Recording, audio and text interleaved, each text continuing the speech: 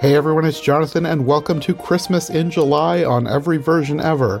All this month, we're going to be looking at a whole bunch of versions of the Nutcracker, starting with an episode that I made last year for the Disney Movie Marathon with my friends Katie Fabrick and Nikki from Trivial Theater. The reason we did this one last year was because when I started going through the Disney canon films as part of a series I was doing on Fantasia, Katie and I did an episode on the live-action Sorcerer's Apprentice, and this was years ago, I think 2018, and we briefly talked about the Nutcracker in the Four Realms as it had just recently released, but we didn't do a full podcast on it at the time. And in case anyone's not familiar, the Sorcerer's Apprentice and the Nutcracker Suite are two featured classical pieces in Fantasia, which is why they are relevant to that series. Then last year, when I launched the Disney Movie Marathon as a standalone podcast, I decided I needed to add this movie to our Fantasia series, so we got Nikki on board and we had a great time talking about it.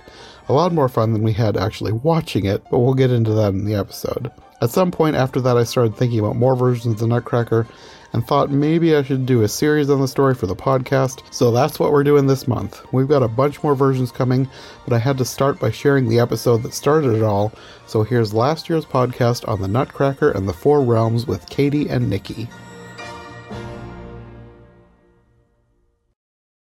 All right. Does anyone have any initial thoughts before we get into the movie? This is definitely not the Nutcracker. Yeah, that's what I was going to say. I think I saw maybe two actual Nutcrackers. I remember watching one when I was a kid. I don't remember much of it, but I don't remember it being anything like this movie. No, I meant actual Nutcrackers in this movie. If you were to take the whole thing of this movie, it really should have been called Toy Soldiers, not Nutcracker. That's true. But yeah, I don't think that this was... I mean, they say it's based on the Nutcracker, the ballet, but I don't know how much they actually took from the ballet. Yeah. I mean, I think it sort of falls with Star Wars movies, you have Rogue One, say. Until a certain point, you don't have any characters that are specifically in the original trilogy that are in this, but it has allusions to people that are. I was looking at the trivia, and the Marie that they mention was the original character in the Nutcracker. And then at one point or another, I think when it became, I have to look it up here. Just give me 1 second. So the mother was the girl from the ballet? Okay, Marie is the name of the heroine in E.T.A. Hoffman's original Nutcracker tale. She was renamed Clara in Alexander Dumas's adaptation on which the ballet is based. The movie's heroine is Clara, the daughter of Marie, to kind of incorporate both entities, I guess. Okay. That makes sense. So that's kind of how they bring the two together, I guess. It's kind of, yeah. So. Yeah, I did not realize that. I was thinking that they were going for an adaptation of the ballet, and they just didn't really do a good job of it. No, this honestly feels more sequel. It kind of took everything. With that description, yeah. Yeah, that's what I got from it, at least. But I wouldn't have known that had I not looked at the trivia, so. Mm-hmm. Yeah, the movie does, assume you already know all the characters. Yeah, that's kind of how I was feeling. There was not really an introduction to anybody, and because of that, I kind of didn't care about anybody in this movie. I cared at the start, and I guess a lot of these, and I know we're going to talk more about it later, but there's so much CGI that it does kind of, and I know that you kind of get into that whimsical realm, so it becomes a little bit more okay. I can suspend disbelief going into this realm, but there's still just that it doesn't have that object permanence, or that's not even the right term. It doesn't have that weight that you'd want from something, a mouse that's on, the Nutcracker's shoulder, and it's just it just kind of sits there. There's no interaction, I guess. Yeah. Well, speaking of CGI, we can just jump right in here because that was my very first note. The opening scene, it's basically like a CGI movie. It reminded me of the '09 Jim Carrey Christmas Carol. Oh my God. It was just extremely CGI. Oh yeah. This had a lot of Alice in Wonder, not the Alice in Wonderland, the Disney Alice movie with Johnny Depp. as the Mad Hatter. Yes. It was that. It had some when she was moving between realms, it kind of gave me Chronicles of Narnia, but I kind of got that a lacked. little bit too. Not it didn't have, well, again with the weight, like it didn't feel, I don't know, I don't want to say like gravitas. Like it just didn't feel as important or cool as Chronicles of Narnia. Yeah, it was just lacked the like, charm, I think. Yeah. And again, like I didn't know these characters, so I really didn't care about anybody. Like for the most part, I was kind of annoyed with a lot of these characters. So it stars Mackenzie Foy as Clara Stahlbaum, and I thought I didn't know her from anything, but apparently she was in Interstellar, and she was also the voice of the little girl in the movie The Little Prince. So I have seen things she's been in, but it's been a while, so she would have been a kid. So that's why I didn't recognize her. That makes sense. I thought of the other thing that this reminds me of. I don't know what this says, but Polar Express. This at least had mostly real people, though. Polar Express, there's a lot of dead eyes. I don't like that movie very much. I feel like I just talked about this with. Oh, wait a minute. I probably did because I just recorded a podcast a couple days ago about the new Pinocchio, which is Robert Zemeckis. Yeah. He did Polar Express, and I know he's done other things that are really good, but for me, he's just kind of synonymous with dead eyes in CGI. At least this had a lot of real people, so it kind of made up for the very CGI that was in a bunch of it. But yeah, Polar Express is my least favorite of his stuff. And I know there are people who love Polar Express. My cousin loves Polar Express, but I don't. I think it's like everything. It's trying to see the good in something like that nostalgia of what you love from the book or from the other medias that this shows up in. It could be. I don't know if she watched or read the original book or not. I just remember when Polar Express came out, she really loved it. And I remember watching it and thinking, why?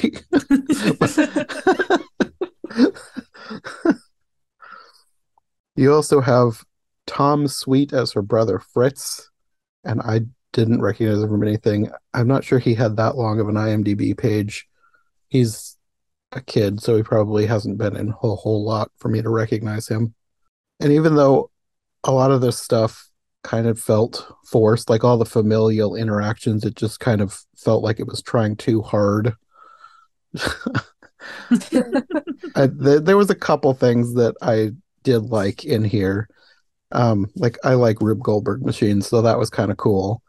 And I loved her line when he asks if the mouse bites because she caught a mouse with a Rube Goldberg machine. And she says, I suppose they do if you're horrid to them.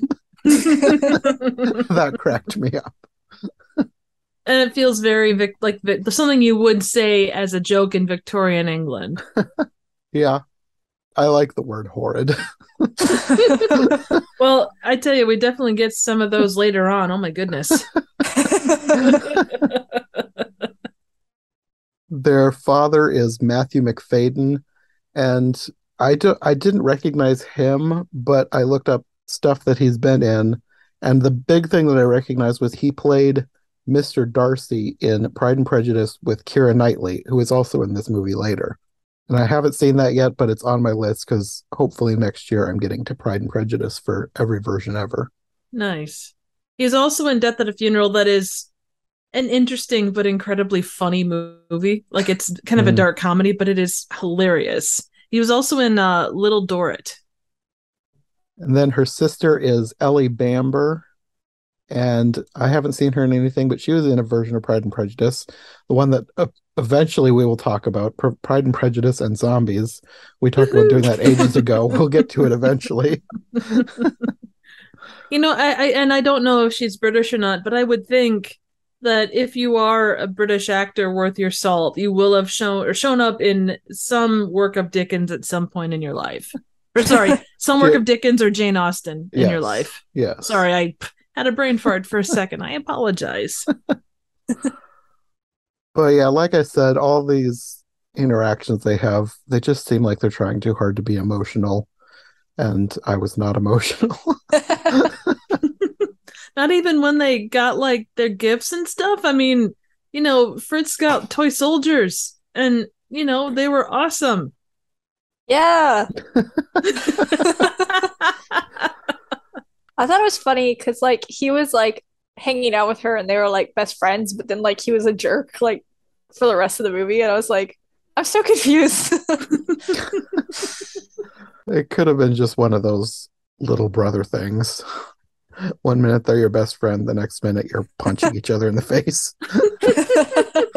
That's what this movie was honestly missing.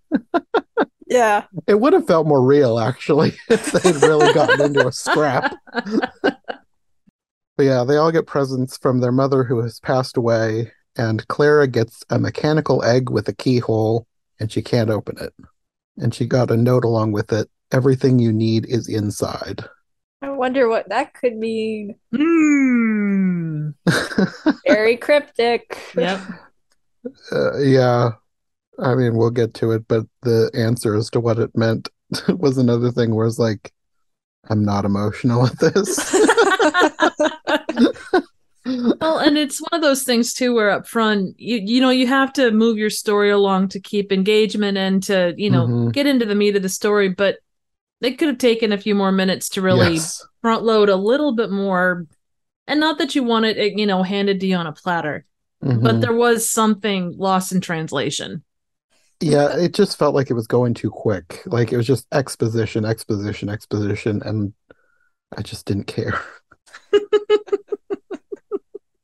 So, yes, they go off to the Christmas party, and her godfather, Drosselmeyer, I can't remember his first name.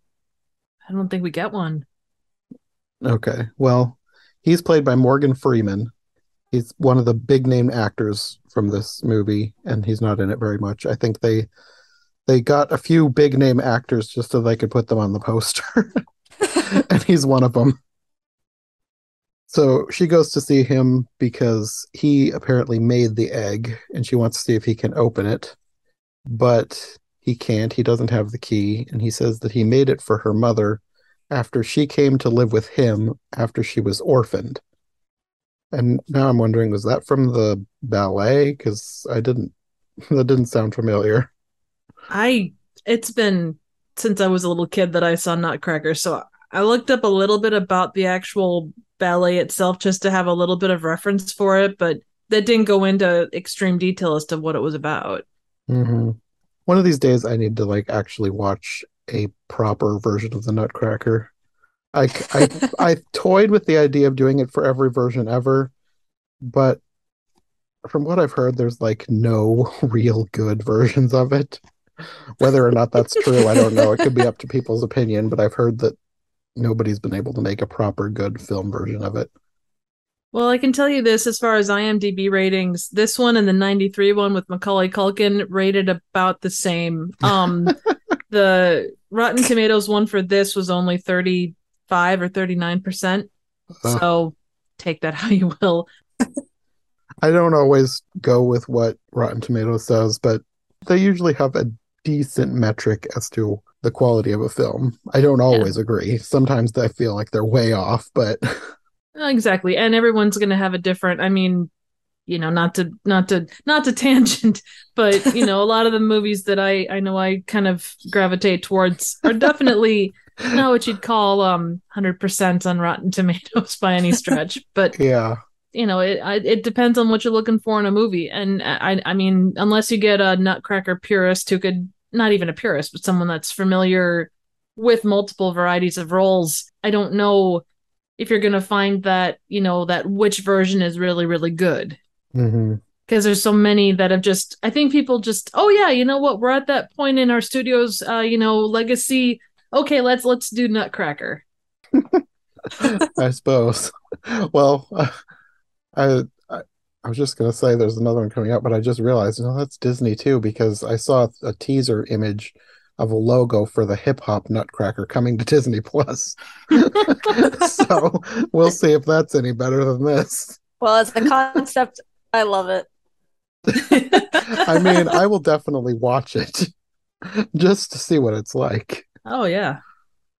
At some point, she goes and finds her father at the party, and he's upset because he wants to dance with her and her sister, and she's has disappeared. And this is another instance where the dad just annoyed me. Through most of this movie, the dad annoyed me. He was sad. You're supposed to care about it because did you see his sad face? Yes. Could you tell? I mean, he was, he hit it really well. I feel like even if we'd had just like 5 minutes of a flashback at the beginning of them together as a happy family, it might have made a little bit more of an impact than what we got. And I'm not sure what the thought process was going into the way that they started it. And obviously, unless you're in the writer's room as a fly on the wall, you're never going to know. But I like the fact that they didn't spoon feed you, but it was a case of, okay, we need something. Yeah. At some point, Drosselmeyer gives all of his guests gifts, and her brother gets a Nutcracker, which he becomes very annoying with.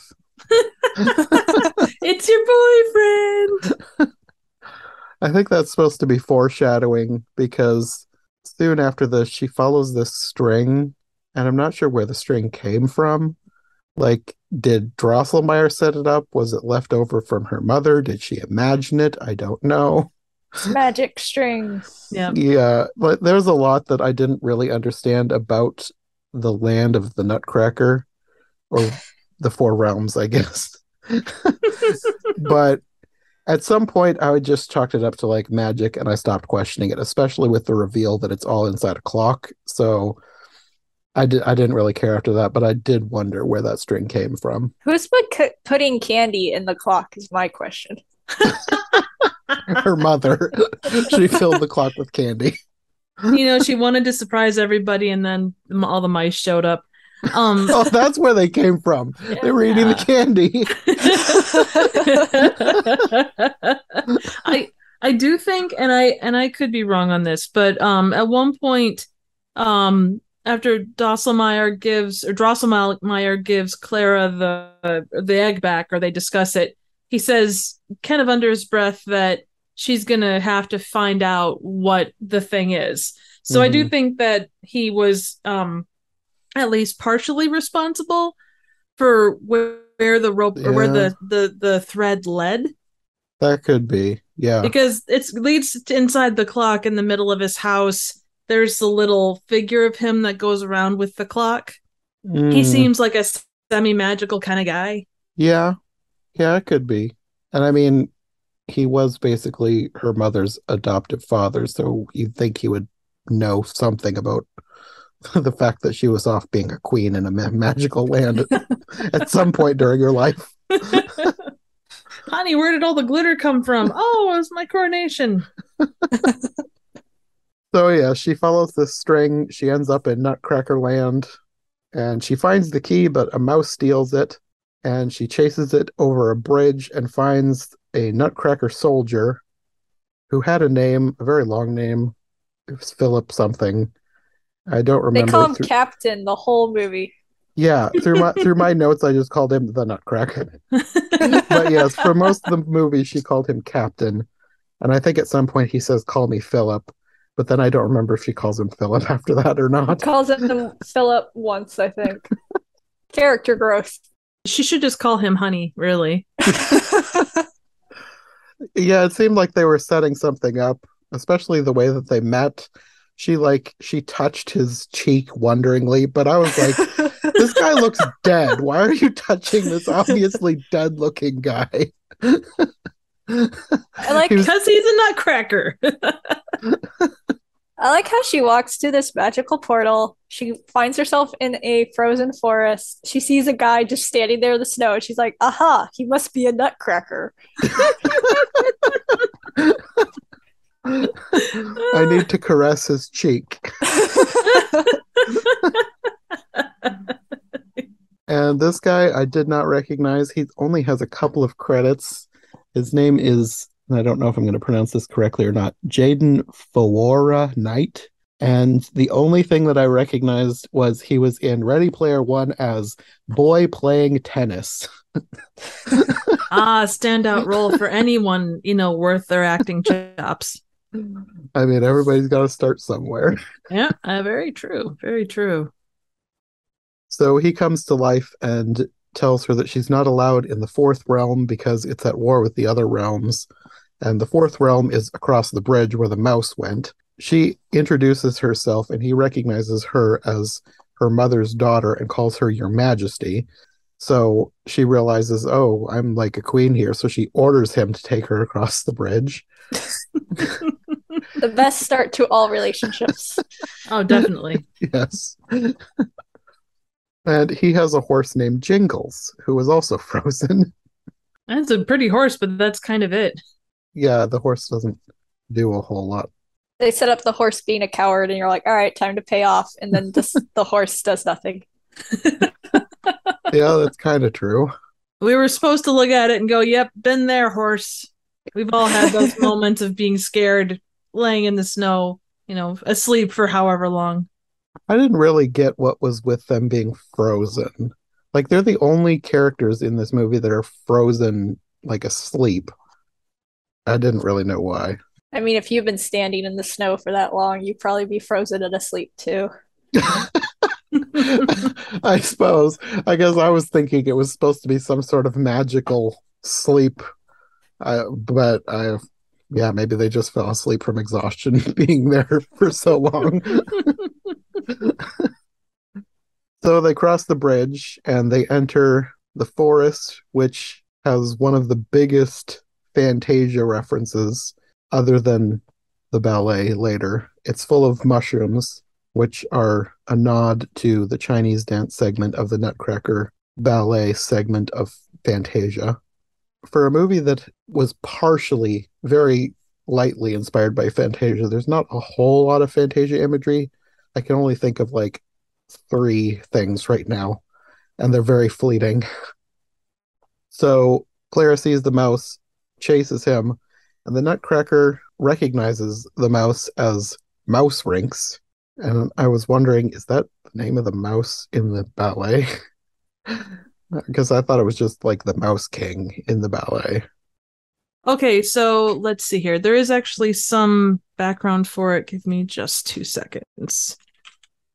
Okay, so Marie wakes up in her bed with her arm bandaged and tries to tell her parents about the battle between the mice and the dolls, but they don't believe her. Several days later, Drosselmeyer arrives with a Nutcracker whose jaw has been fixed and tells Marie the story of Prince Perlipat and Madame Mousering's, known as Queen of the Mice.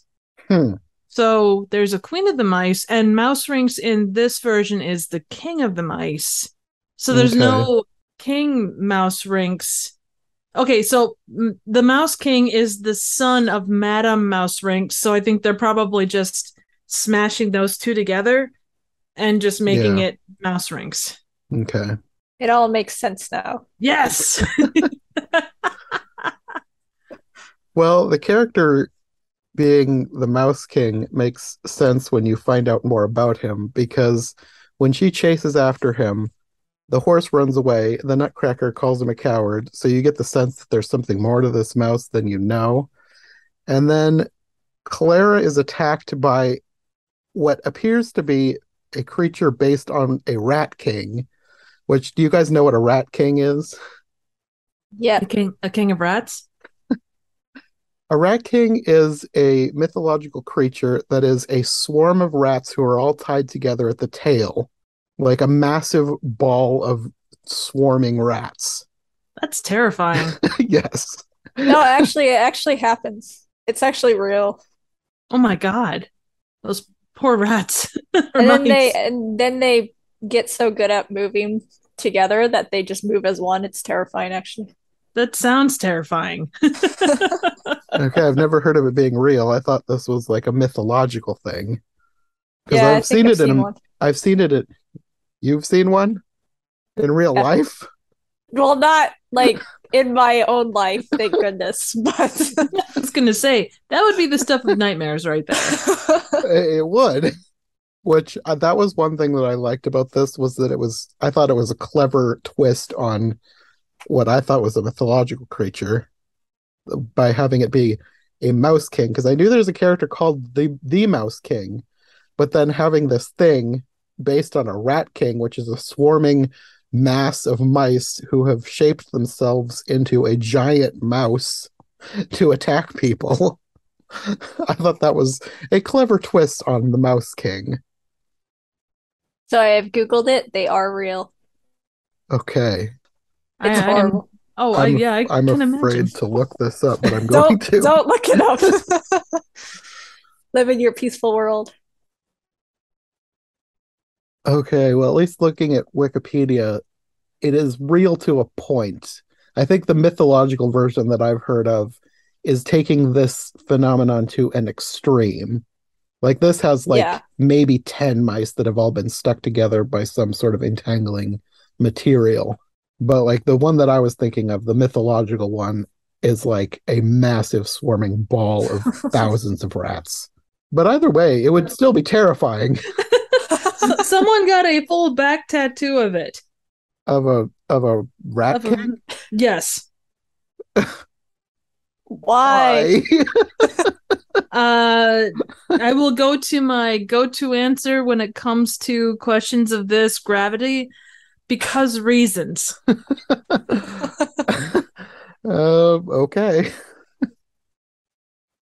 Anyways, moving on from the Rat King. Katie, thank you, and I don't thank you for that. I'm here to please. Oh, I appreciate that. I think You're here to educate. maybe. Yes. If I have to live with that image, so do you. Yeah, that's fair.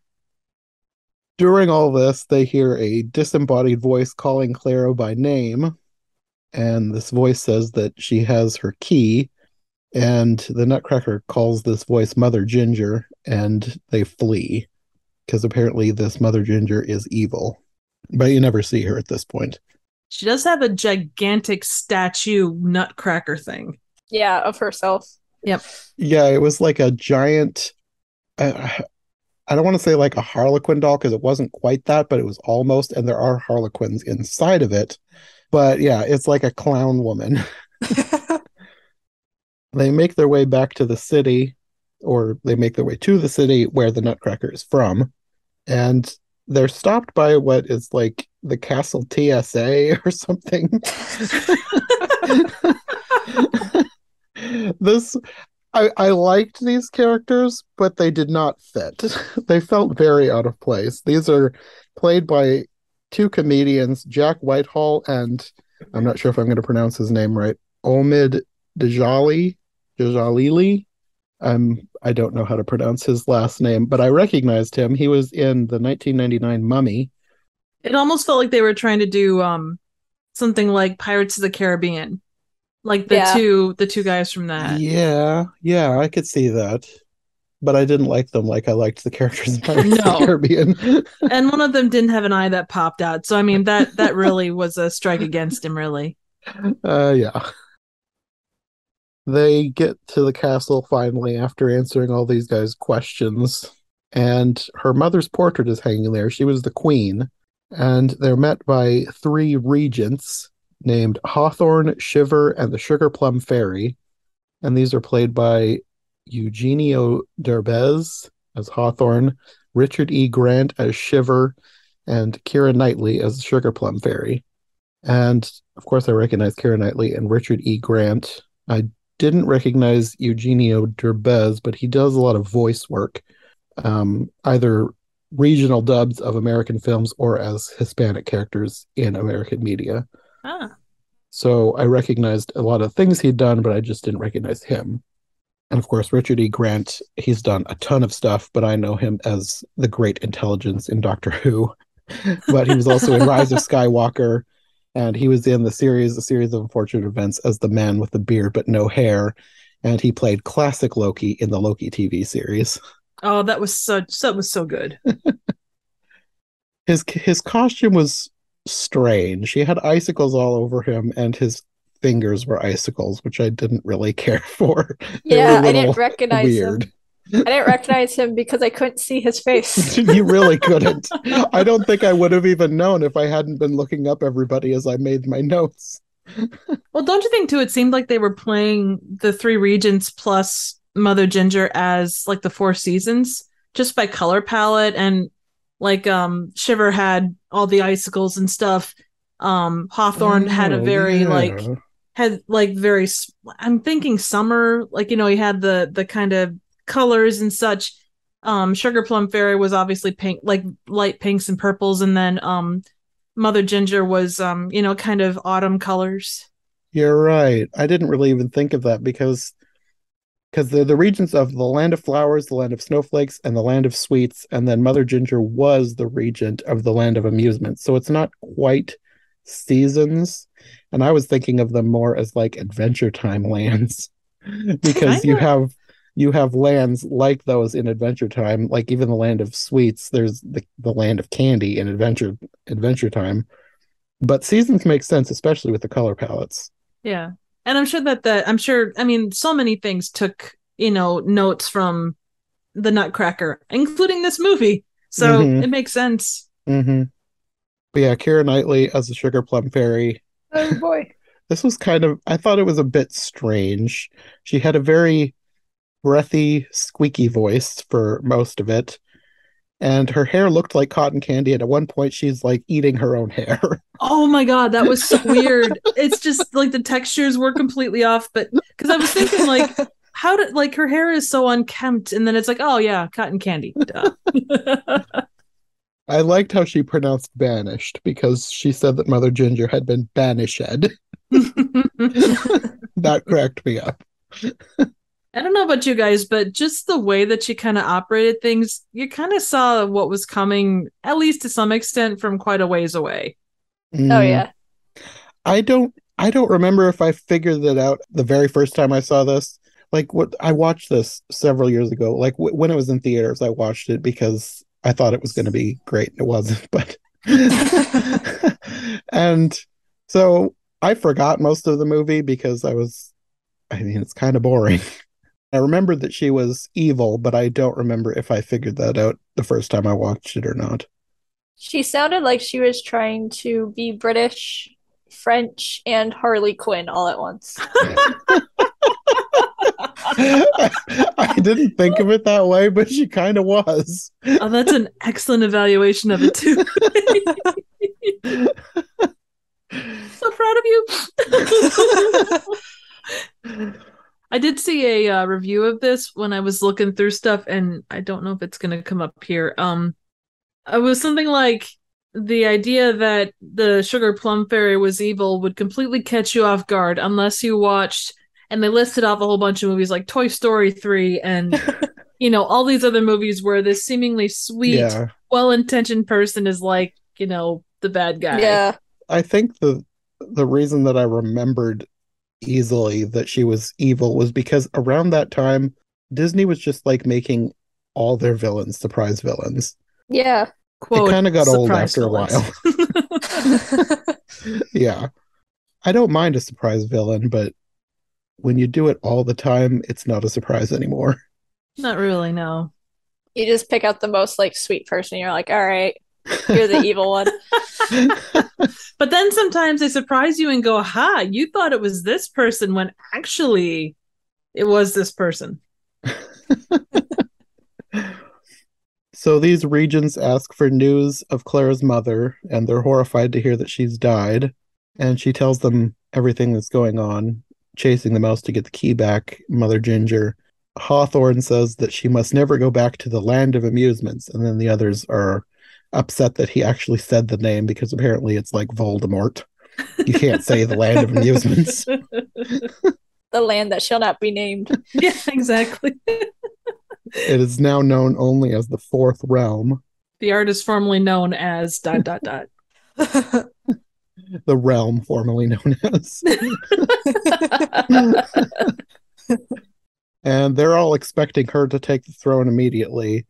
And she wants to go back, but they tell her that time runs very different here.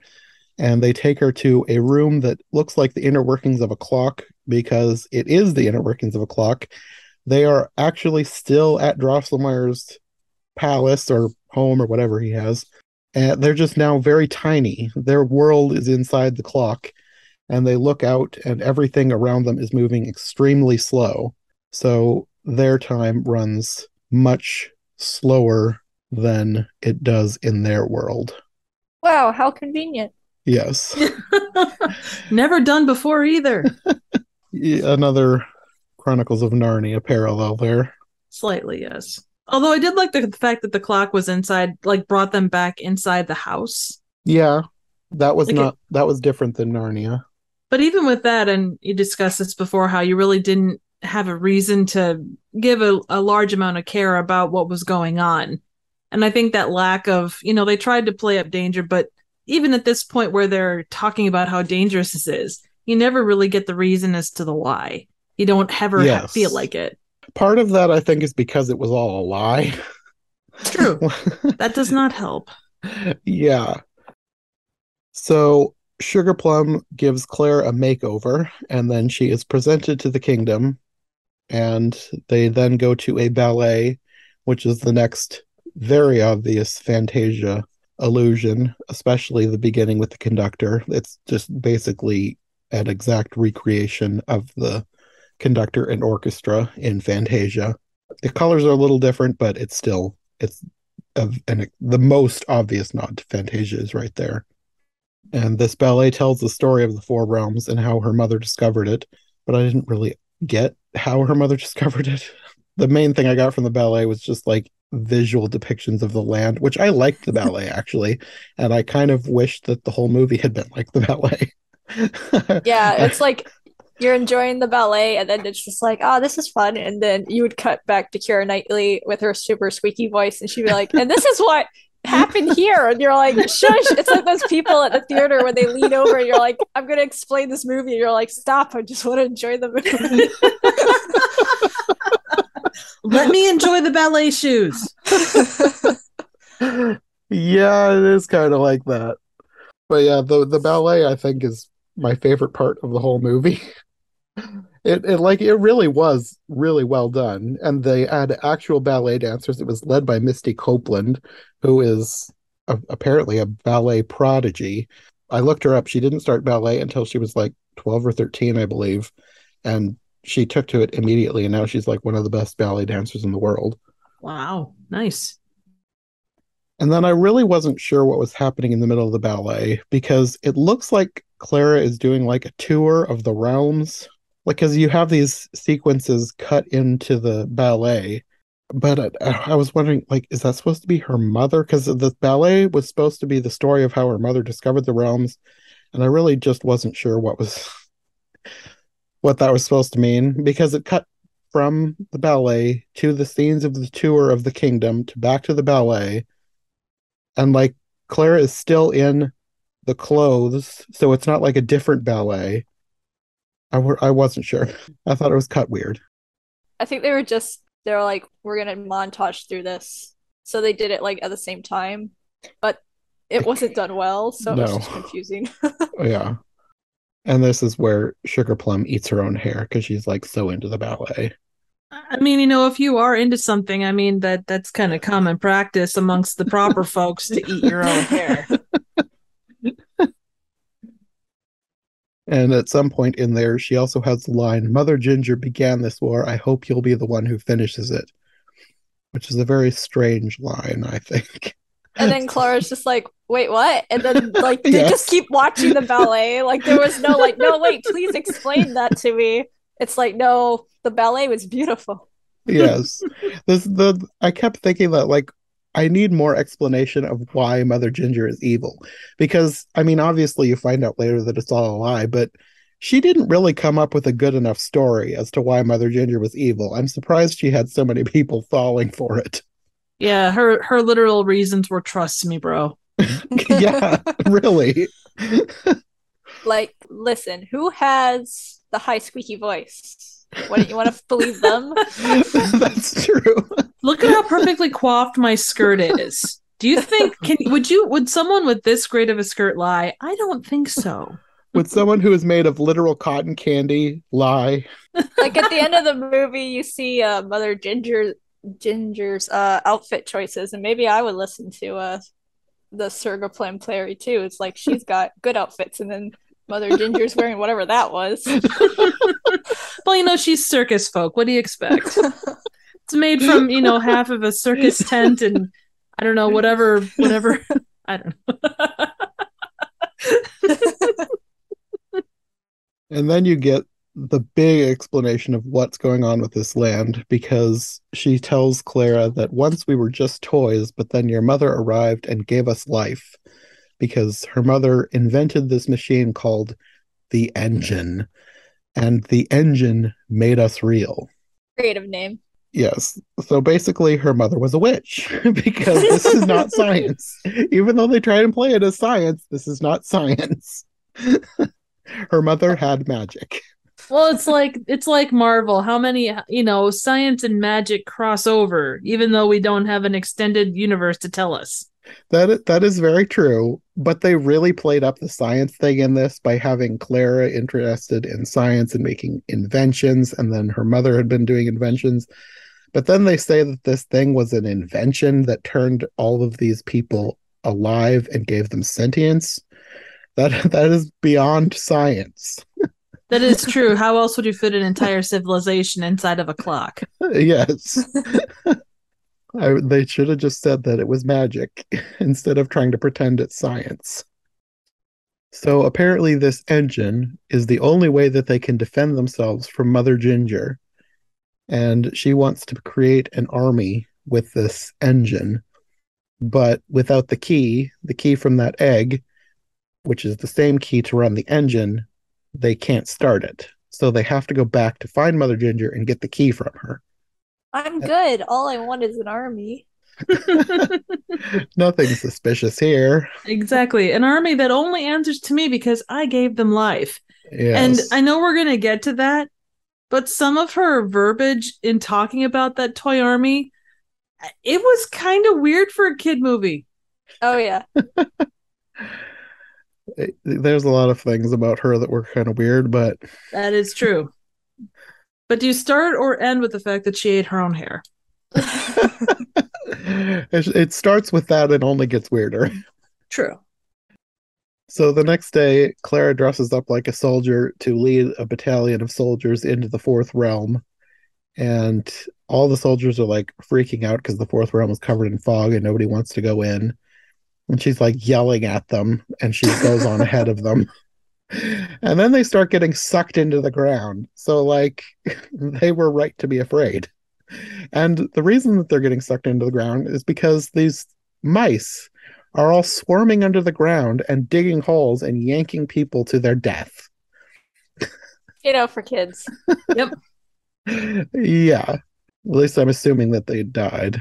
It's okay, though. They're cute. Oh, they're adorable. The mice are cute when you see their faces. Until then they turn into a giant swarm and then they're not so cute anymore. Not particularly. When I was looking up some stuff on the movie yesterday, I saw a quote. I think it was from Mackenzie Foy. She said something like, when she saw the first cut of the movie, she almost threw up because of the mice. The swarm of mice. Oh, gosh. So Claire also gets sucked into the ground, and the captain goes after her. So, if I may intervene for a second, that's the first time you've mentioned the Nutcracker since the bridge scene. That's true. I mean, he kind of was in here, but I don't remember if he did anything worth noting. He does nothing. She orders him to stay with him. He's like, I'm going to go back. And she's like, no, I'm going to force you here because I guess I'm also forced here, so you have to suffer with me. Yeah. But like you said, he didn't really do anything. Like, I did not have him in my notes at all until this point. But yeah, he was there. He just wasn't there. The title character, everyone. Yeah, really. This is like the least important title character of most movies. I'm sure there are others, but I can't think of any right now. He's the title character, and he's not the star of the movie.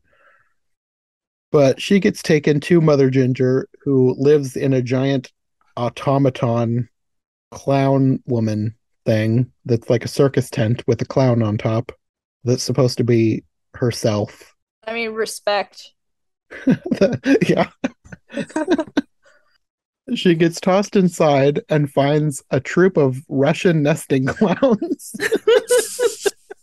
That is actually kind of cool. I did like how weird that was. Like all the stuff that I liked, most of it had to do with clowns. I like clowns for the reason that everyone else hates them because they're weird and kind of creepy. I like that about clowns.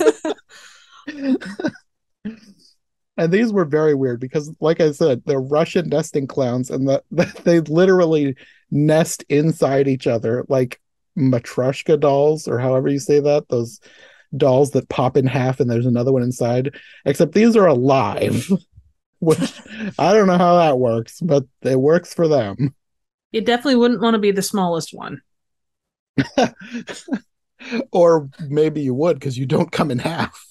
That is true. But then can you imagine all the things, like all the smells and stuff you'd have to deal with being that far inside? You'd be pale as could be because you'd never see light. You'd have to like strain to hear because you got that many layers of, doll outside of you. Maybe they're like a hive mind. That is true. That is true. They kind of looked like a hive mind. They kind of acted like one too. They all were very in sync. Anyways, inside this giant automaton thing, she's brought up to Mother Ginger, who is played by Dame Helen Mirren, another giant name for this movie. And I liked her design. I liked that she had a cracked face. I liked her for the reasons that I like clowns. She was kind of weird and slightly creepy. One of the interesting trivia pieces on this too was at one point she pulls out a whip and learned how to use it, and that was to reflect a literal ginger snap. That is such a weird and obscure pun that nobody's going to get unless you read the trivia. Basically, yes. I would have never gotten ginger snap because Mother Ginger's weapon of choice is a whip. Yes. But sometimes trivia in IMDb can be a little wonky, so that may not be true, but I am going to claim it as true just because it's a great pun. It is. So inside, she tells Mother Ginger that her mother has died, and Mother Ginger looks like she's genuinely sad about this. But then the Nutcracker gets into the automaton tent thing, and everything goes into chaos, and she grabs the key and runs, and Mother Ginger is yelling after her that the key is dangerous, and she tells the mouse that the girl is the key to their future and they have to get to the palace. Could I just say something real quick? And I know that you wouldn't have a movie if they actually stopped speaking in like metaphors and so obscurely. Yeah. But why in movies like this do they always speak so obscurely, like, oh, if you just said even something small like you've been lied to, and I know that Clara has her own reasons for not believing her, but it's just simple things. Communication, mm-hmm. It's a thing.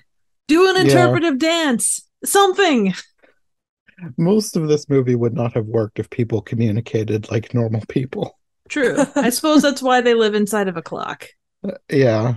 It's one of those things where I just had to stop questioning things because it's a magical, weird land. True. Like, it's not even another dimension. It's just a magical land inside a clock. Do you think when, like, the maid goes to dust the clock, she's just like, what's all this in here? Who put all these flowers in there? Why is all this candy coming out? Someone's got a lot of secret admirers. What's with all these leaves and mice? Is there a nest in here? I think we need to have this fumigated. Exactly. Just toss the clock out. Dulcimer has gone away. Let's just toss the clock. It smells weird. It smells like candy and mouse droppings. By the way, have you seen Marie? Oh, that's how she passed. She was inside the clock when it got tossed. Once Clara gets far enough away, she wants to stop running because she wants to get her egg open. And it turns out it's just a music box, and she's upset because her mother's note said everything she needed was inside. And she gives the key to the Nutcracker and tells him to bring it to Sugar Plum because she's going home. She's so upset that she's just going to leave. And he gives her a rousing speech about looking confident and her place is here and it's time to save the kingdom. So she stays. It was very rousing. I felt inspired when he looked at her with that deadpan face. It was like, no, you're you. So you should give the key. And she's like, oh my gosh, you're right. That was something that I noticed about this movie. It's like nobody had emotion. Like every time something was supposed to be serious or sad, they all just were kind of deadpanned, like you said. Except the dad who looks sad all the time. So they go back, they give the key to Sugar Plum, and she's crowing, oh, finally, how long I've waited for this moment. Bring me the tin soldiers. Somebody says something like, you can't use tin soldiers. They're completely hollow. You don't know how they'll behave. They'll behave exactly as I want them to. A perfect soldier. And then the Nutcracker just kind of like is like offended. He's like, hang on a minute. My entire lifestyle. I want to know why they know that tin soldiers would be completely hollow and unpredictable, or whatever they say. And why are they different from whatever the other soldiers were? Because at one point they were all toys. Like that was the whole thing. Their mother brought them to life with this invention. So what makes them different than the tin soldiers? Might it be that, like, you know, if you're talking wooden toys, they have to have the internal wood to maintain everything. A toy soldier might just be like a cast, like an external cast. Like it's not solid. It's kind of like a chocolate bunny, like a hollow chocolate bunny. It could be, but the Sugar Plum Fairy was a porcelain doll, and porcelain dolls are hollow too. That she was actually fully porcelain? Maybe she's full of sand. I don't know. I don't know.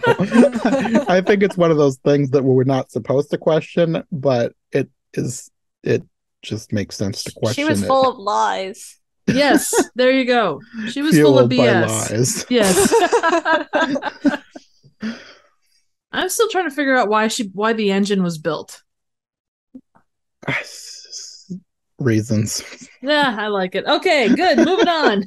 Good enough answer for me. So Sugar Plum uses the machine and blows up all the tin soldiers to human size and sinisterly says, hello, boys.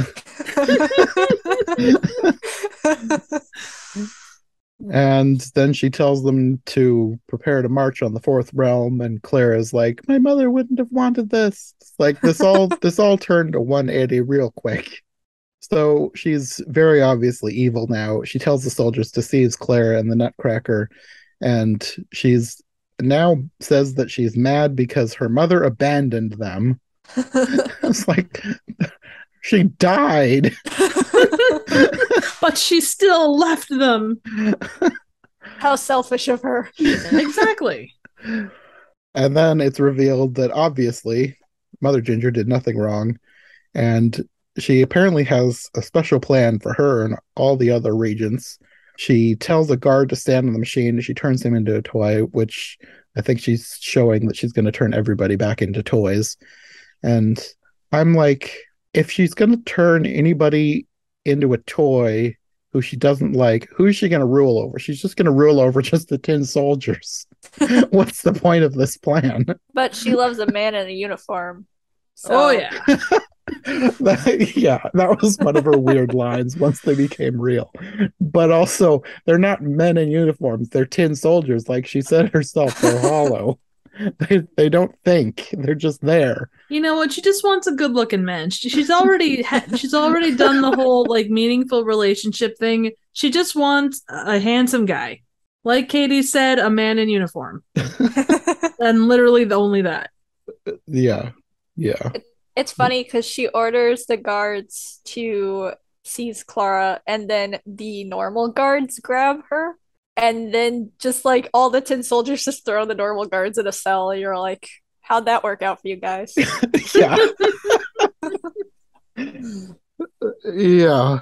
Yeah. Like, I feel like she was just talking to the tin soldiers, and the other soldiers were just confused. Well, considering those two, I think that pretty much shows you their normal range of soldiers. Yeah. So they're all locked up. They are all locked in this nice-ish looking attic thing with roof access, along with Hawthorne and Shiver. And all the soldiers are put in some kind of a dungeon thing. And Clara, for some reason, blames the Nutcracker and says, I wanted to go home, but you stopped me and I ruined everything. Which is. I wanted to go home, and you did nothing like you did in the entire movie. If only you contributed. I mean, not wrong technically, but still, she's projecting, which isn't good. Yeah, leave him alone. You ordered him to be here. It's kind of your fault. Well, typical leader pushing off responsibility on those underneath them. She makes the best queen. Yes, exactly. She's only been at it for like, a week on clock time. If that. Mm-hmm. But this blaming him attitude doesn't last very long, because she opens the music box again and sees that they're a mirror, and it's like, everything you need is inside. It's me. And then she apologizes and says it's all her fault and she's going to fix it. So that didn't last very long. I kind of wanted a scene where they're fighting the tin soldiers, and then she drops the egg and it pops open, and he picks it up and looks at himself, and he's like, it's all inside me, and then they turn and turn good. But that didn't happen. I mean, it would have made as much sense as some of the other things that happened in the movie. So they get a rope and escape off the roof and sneak back inside. Well, the mouse shows up again. He wants them to follow him. They go down a sewer. And the sewer leads out of the other side of the castle, which is where a bunch of water wheels are turning in a waterfall. And she uses one of those water wheels to get under the castle back into the room with the engine. The Nutcracker doesn't go with him. He goes with the mouse to go find Mother Ginger. And he is met by the nesting clowns. And he walks the whole way. If only he had a more convenient mode of transport. Like a coward horse? What happened to Jingles?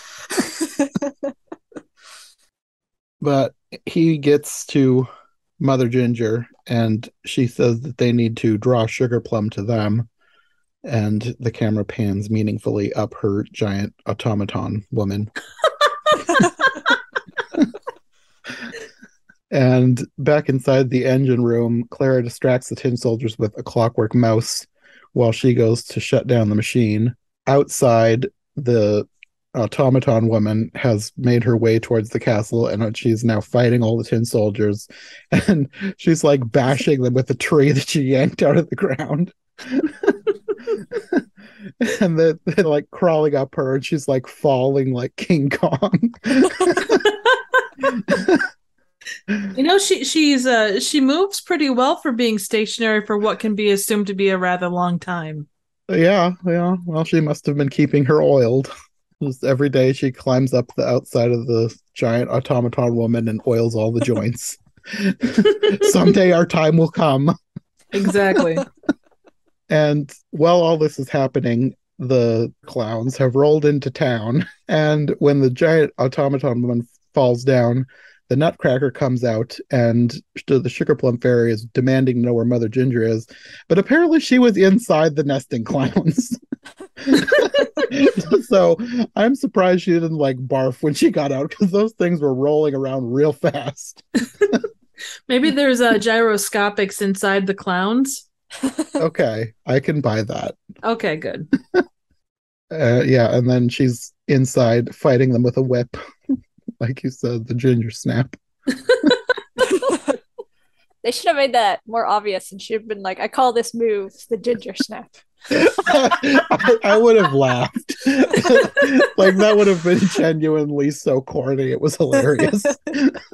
Like, I feel like that's what this movie was lacking, like genuine like corn. I mean, I think that would have actually improved it, because like for the most part, I was kind of bored through this movie, and some corn would have really livened things up. At the very least, it would have given my eyes exercise from rolling. That is true.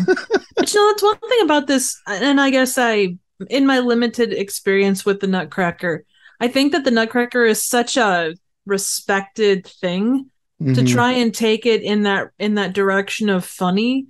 You'd get those people that would be like, oh, well, how dare you make fun of such a classic story? True, but I don't think that those kinds of people are going to be watching Disney's CGI Fest version with a giant mouse king that's made of actual mice. I'm not going to disagree with you on that, but they would still be the ones. I mean, look at any movie, any property that's come out, and the people that are the most, the ones that are most vocal about it are the ones that, they're the ones that would probably never see it to start with. They probably have their favorite version, on replay that they watch once a week or whatever it might be. Yes. But I mean, that would be my thought on it. That is very true. One other kind of funny thing, they put a Willem scream in this movie. Yeah. I must have missed it. One of the soldiers falls through one of the holes that the mice create. And it's just, I mean, that would be the way. That would be the place to put one of those. I mean, if you're gonna have a Wilhelm scream, then put it when the soldier is sucked into a mouse vortex. Oh, definitely. I mean, that is a traditional place for it to go. Maybe the censors came back and they're just like, no, this is too terrifying for children. And they're like, but what if? But what if?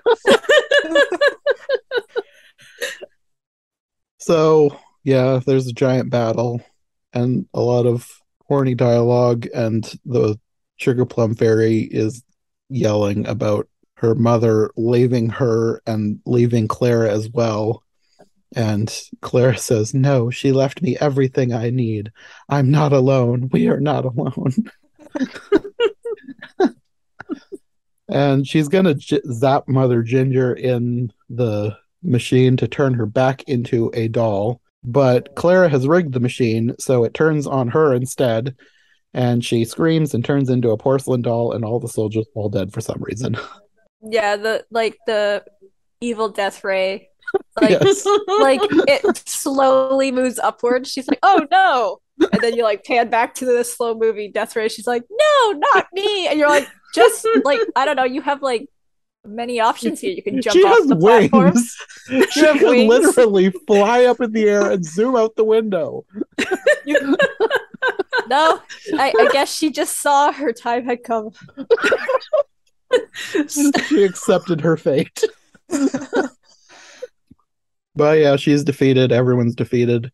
Yeah, like all the tin soldiers, it's like in the prequel Star Wars where they destroyed the mothership and so all the droids just fall over.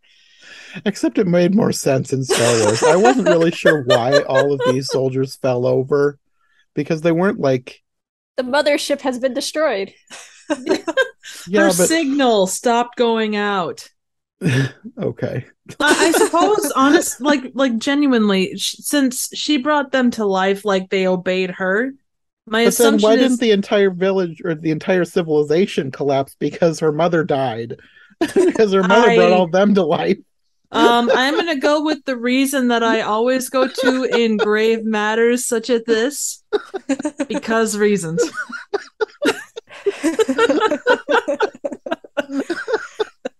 It's science. Yes, exactly. Weird science. Magical science, something. So everyone gets dolled up. Peace has been restored. The realms are reunited. Mother Ginger appoints the Nutcracker as captain of the guard. I guess Mother Ginger must be the queen now. I don't know. And it was her plan all along. I was rooting for Hawthorne to get it. Yeah, he's pretty queen-like. He had a great coif. Yeah, his flowery beard was great. There used to be a guy on Instagram. I haven't seen posts from him in ages, but I don't get on Instagram all the time, so maybe he's still posting. He used to like do his beard up and just put stuff in his beard, like he'd have a beard full of flowers or like little toys. It was just a weird Instagram account, but it was entertaining to see how he would decorate his beard, and that's who Hawthorne reminded me of. And also the two comedians, I guess their names were the Harlequin and Cavalier. I didn't remember them being named that, but that's what Wikipedia said they were named. So they now have the post held by the Nutcracker guy, and they have been crammed into the box that he was sleeping in at the beginning. And I was just like, why? Like, I know it was supposed to be funny, but it made no sense. Like, why did you give both of them the post meant for one person, and why do they both have to be crammed into the hole that was meant for one person? And again, I'm thinking way too deeply about this. It was just supposed to be funny, but like I said, I didn't think that they really fit. Like, they were funny, and they didn't really feel like they felt in like they were part of this world. They were too comedic, I guess. Well, you see, John, when it comes to grave matters such as these, I have one go-to thought.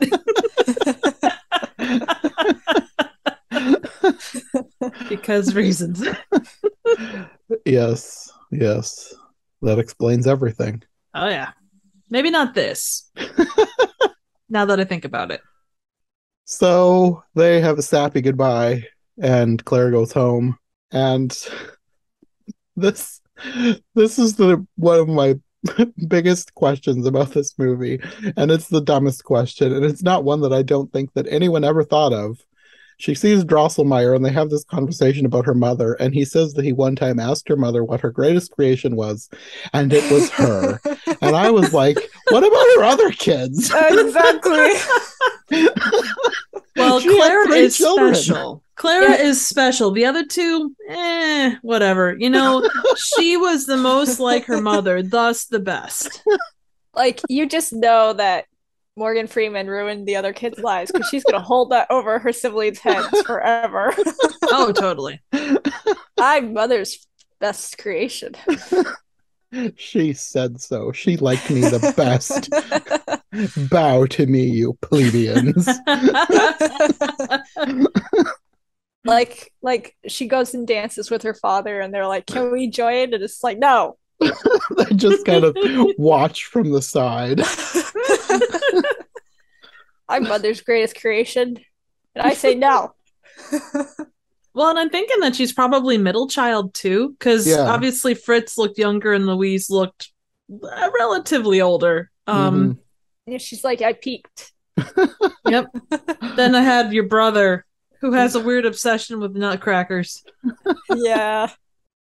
Yeah, that's basically where the film ends, that she has an emotionless reunion with her father that's supposed to be emotional, but I was not emotional. They look kind of bored, and they hug and dance. And her egg plays apparently the very first song that your mother and I danced to. And then they all go back inside, and they all dance to the Nutcracker Suite. Aww. Oh, and I have to say that I endings. liked the music in this movie. Oh, but yeah. it That's was the probably Nutcracker the best. Suite, so yeah, that's the end of the movie. But there's more in the credits because you have another ballet, and again, I liked this ballet more than the movie itself. Right, it was like the best part. I was like, Yeah, you get some more Fantasia nods with the colors and the conductor, and it's just I really liked the ballet scenes. And I have to wonder, because they had a dancer who did sort of like a modern interpretation of the ballet. I think I couldn't find out for sure, but there was somebody credited called Charles Lil Buck Riley, who was credited as the Mouse King, but like motion capture, but he's also a dancer. So I think that that might have been the person who was dancing during the end credits, not the one that was dancing with Misty Copeland, the other guy who had like a more modern dance style, and he didn't wear the dance tights. He had like pants. I think that guy, I think that's who that was. And I'm wondering if he's going to be the star of this new hip hop Nutcracker. Quite possibly. He'd better. I also thought it was interesting that over the end credits, you have Lang Lang on piano and Andrea Bocelli and his son Matteo doing the music over the end credits, which I thought that was kind of cool that they had like actual classical talented opera and piano musicians Mhm. doing the music. And again, that I liked that better than the whole movie. Like over the end credits, like this is great. I want more of this. And the visuals on the end credits were very pretty too. Yeah. Yes. I thought that that's where it excelled, probably because it wasn't CGI and they actually used creative, practical, and lighting effects to do all that stuff. Oh yeah. And it looked really cool. Yeah, that's the Nutcracker and the Four Realms. And the moral of the story was Don't lose a key to a mouse. Don't listen to people who eat their own hair. Dad is sad. Oh, if you are the titular character of a movie, book, whatever kind of media, you best not be outshowed by some random chick named Clara. Yeah, he really didn't get much to do in this movie other than to just follow her around and do whatever she said silently. The greatest scene that he was in was she yells at him and then she's like, "Oh, I'm sorry." And he's just like, "Well, nutcrackers are very loyal." And you're like, "I guess so." And she's like, "Yes, and he you kept are." saying, "I know my place." Yeah. It's like, that's a weird line. This is weird. A funny thing is, I went to go look after I watched the movie. I was like, I wonder if they sold a ton of like mouse plushes because the mouse was just there to be cute. And I'm just like, is that like a thing? They wanted the kids all to go buy their mouse plush. And like, they don't have them.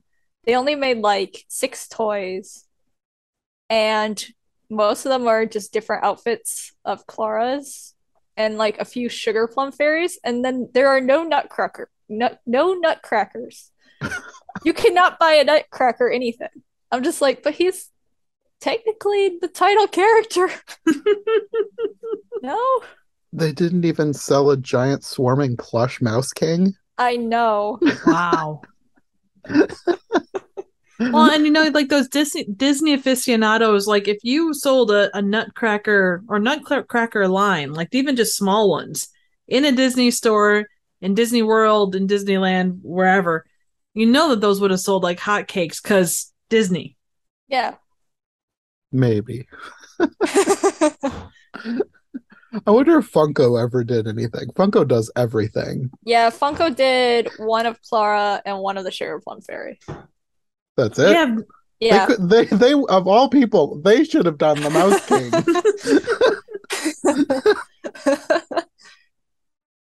Well, does anybody have any final thoughts on the Nutcracker and the Four Realms? It left me never wanting to try a sugar plum. I don't think I've ever had a sugar plum. I've had a plum, but not whatever a sugar plum is. I'm going to guess that whatever it is, it tastes like cotton candy and hate.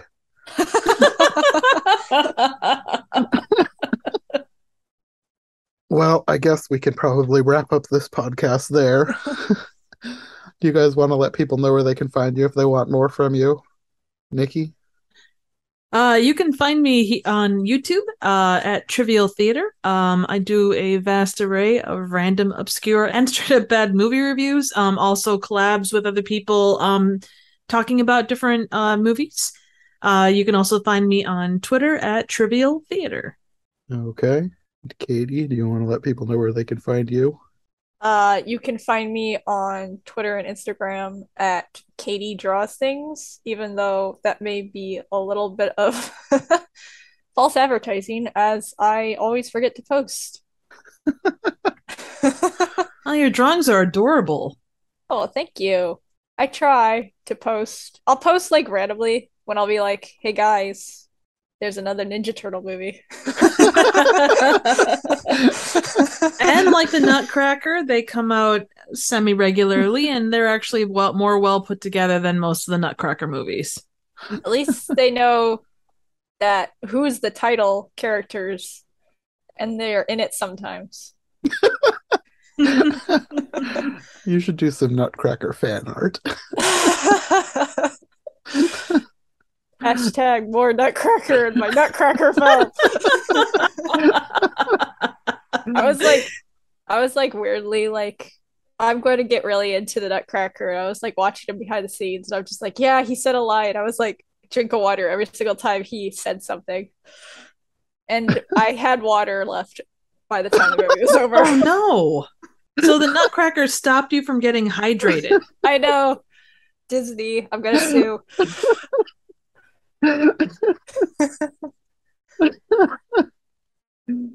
Oh, wow. There was like a scene and like they were expositioning about how she was gonna go find the key, and he's just like, "You're gonna go where?" Like in the background, he would just like put his 10 cents in. And he's just like, "But it's crazy." And you're just like, "Thank you for your great input, Nutcracker." It's dangerous over there. Yeah, you said that. Thanks. And he just like shook his head disapprovingly, and you're like, "Thank you,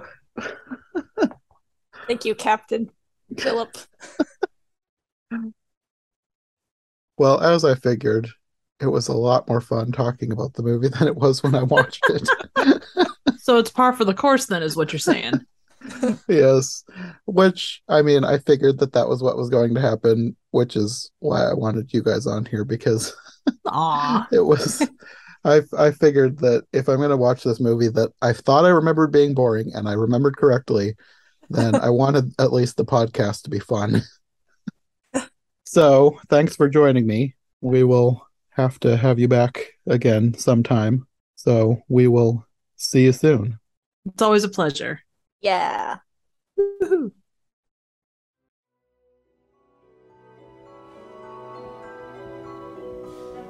Thanks for listening to Every Version Ever. If you like what you've heard, make sure to subscribe on your preferred podcast platform or to our YouTube channel.